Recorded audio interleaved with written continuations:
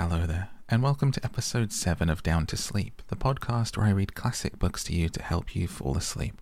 Tonight I will be reading to you Wuthering Heights by Emily Bronte.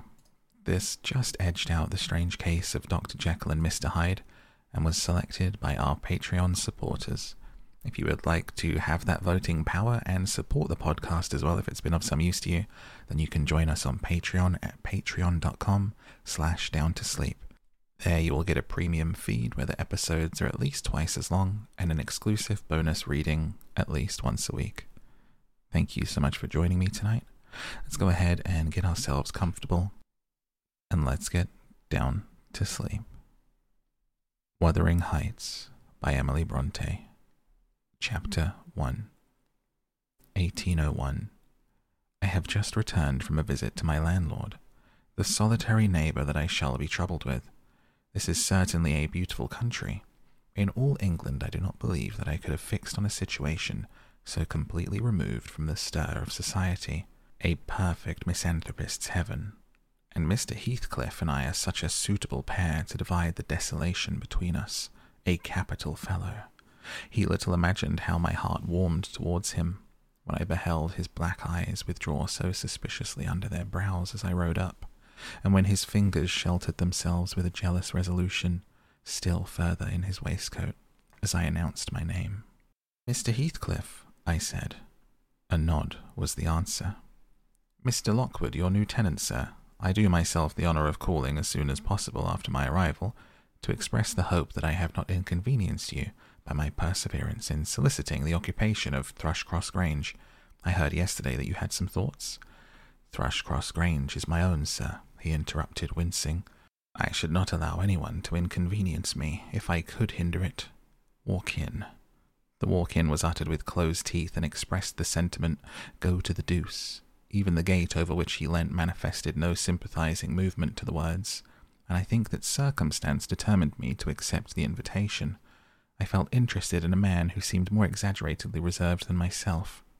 When he saw my horse's breast fairly pushing the barrier, he did put out his hand to unchain it, and then sullenly preceded me up the causeway, calling as we entered to the court, "Joseph, take Mr. Lockwood's horse and bring up some wine." Here we have the whole establishment of domestics, I suppose, was the reflection suggested by this compound order. No wonder the grass grows up between the flags and cattle are the only hedge-cutters. Joseph was an elderly, nay, an old man, very old perhaps, though hale and sinewy. "The Lord help us," he soliloquized in an undertone of peevish displeasure, while relieving me of my horse, looking meantime in my face so sourly that I charitably conjectured he must have need of divine aid to digest his dinner, and his pious ejaculation had no reference to my unexpected advent. Wuthering Heights is the name of Mr. Heathcliff's dwelling, Wuthering being a significant provincial adjective, descriptive of the atmospheric tumult to which its station is exposed in stormy weather. Pure, bracing ventilation they must have up there at all times, indeed. One may guess the power of the north wind blowing over the edge by the excessive slant of a few stunted firs at the end of the house, and by a range of gaunt thorns all stretching their limbs one way, as if craving alms of the sun. Happily the architect had foresight to build it strong. The narrow windows had deeply set in the wall, and the corners defended with large jutting stones. Before passing the threshold, I paused to admire a quantity of grotesque carving lavished over the front, and especially about the principal door, above which, among a wilderness of crumbling griffins and shameless little boys, I detected the date 1500, and the name Harriton Earnshaw. I would have made a few comments and requested a short history of the place from the surly owner, but his attitude at the door appeared to demand my speedy entrance, or complete departure, and I had no desire to aggravate his impatience previous to inspecting the penetralium. One step brought us into the family sitting-room, without any introductory lobby or passage. They call it here the house preeminently.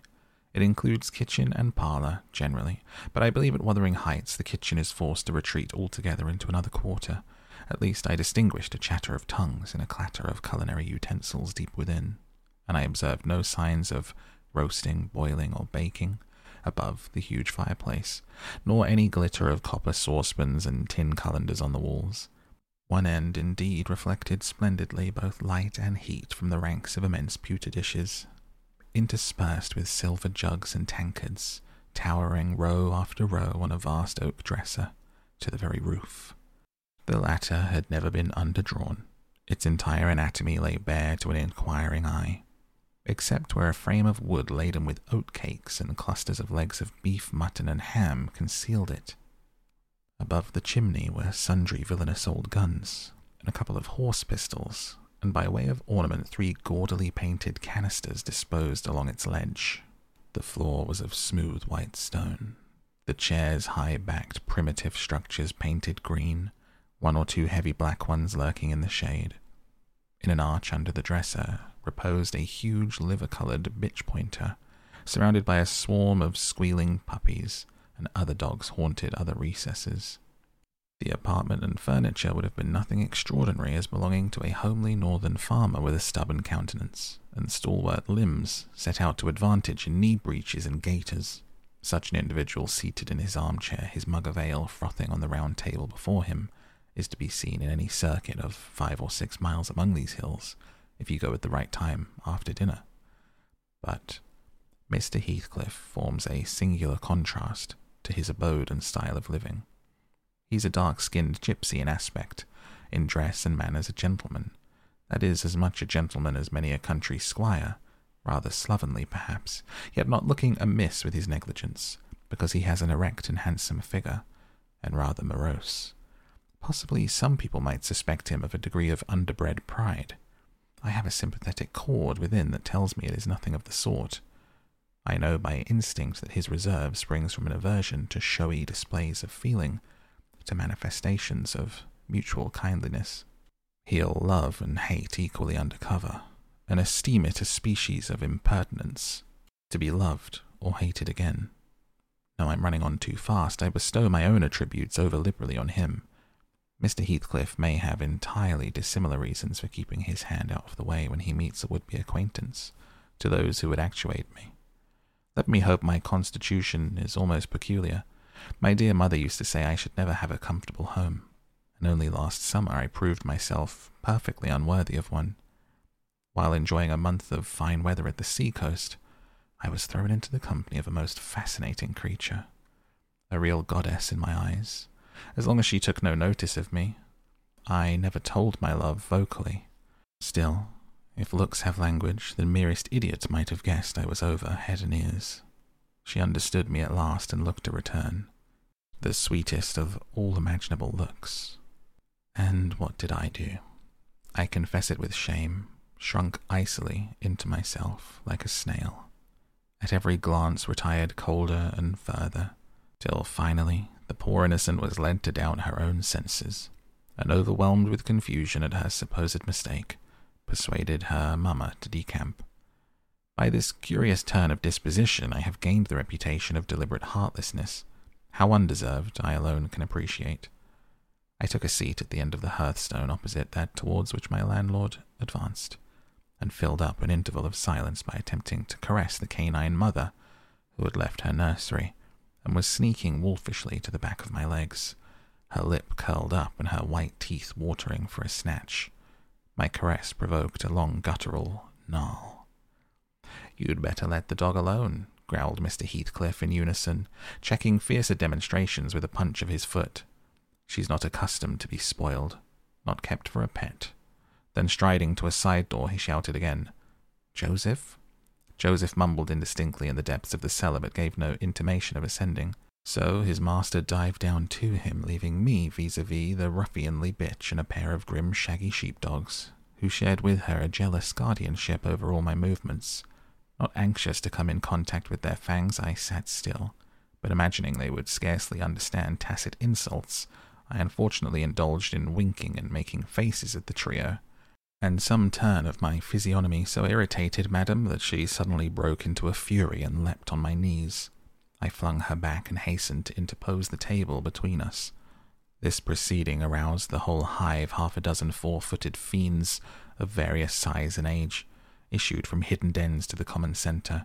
I felt my heels and coat-laps peculiar subjects of assault, and parrying off the larger combatants as Effectually as I could with the poker, I was constrained to demand allowed assistance from some of the household in re-establishing peace. Mr. Heathcliff and his man climbed the cellar steps with vexatious phlegm. I don't think they moved 1 second faster than usual, though the hearth was an absolute tempest of worrying and yelping. Happily, an inhabitant of the kitchen made more dispatch. A lusty dame with tucked-up gown, bare arms, and fire-flushed cheeks rushed into the midst of us flourishing a frying-pan, and used that weapon and her tongue to such purpose that the storm subsided magically, and she only remained, heaving like a sea after a high wind, when her master entered on the scene. "What the devil is the matter?" he asked, eyeing me in a manner that I could ill endure after this inhospitable treatment. "What the devil indeed?" I muttered. "The herd of possessed swine could have had no worse spirits in them than those animals of yours, sir. You might as well leave a stranger with a brood of tigers."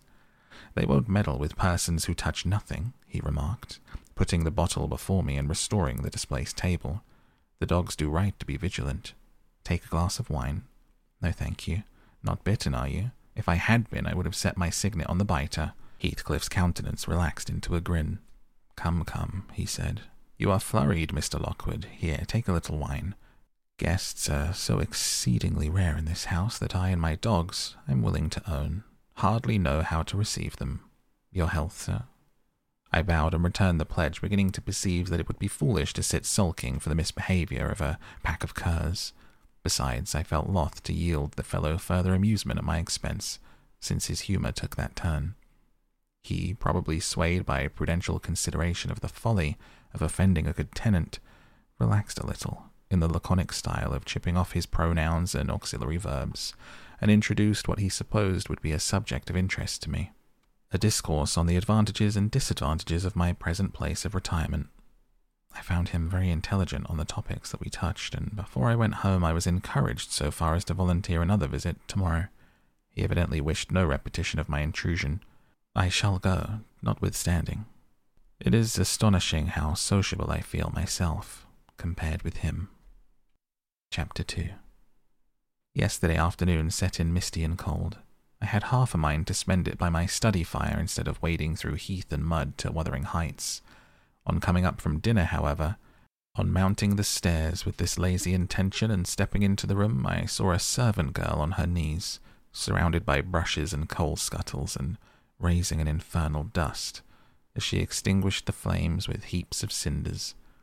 This spectacle drove me back immediately.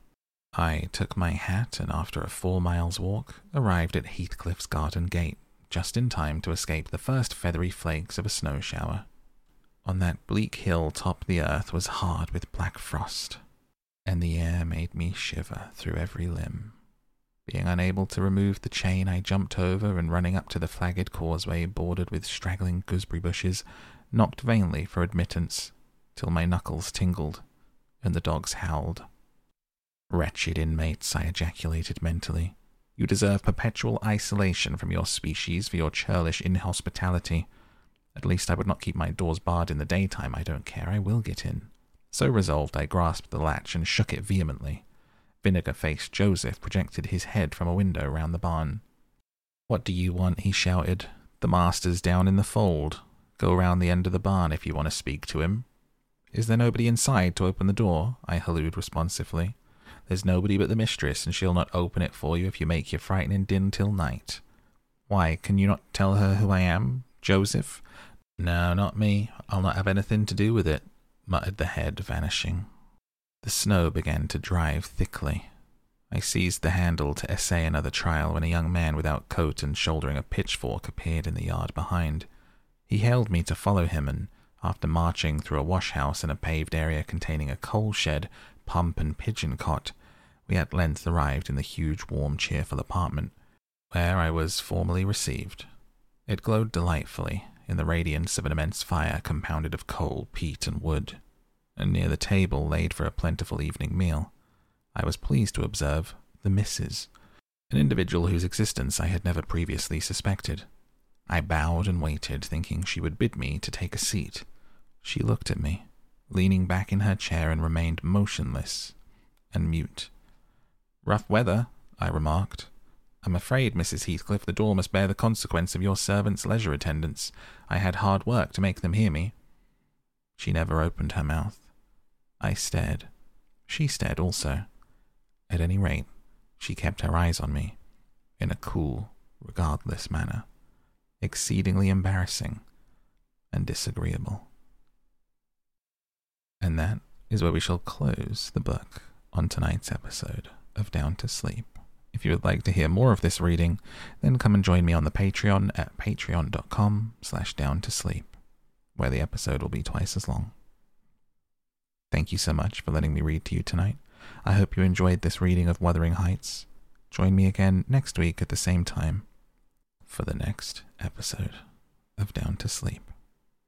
I hope that you have a wonderful rest of your night and very, very sweet dreams. Thank you for joining me, and good night.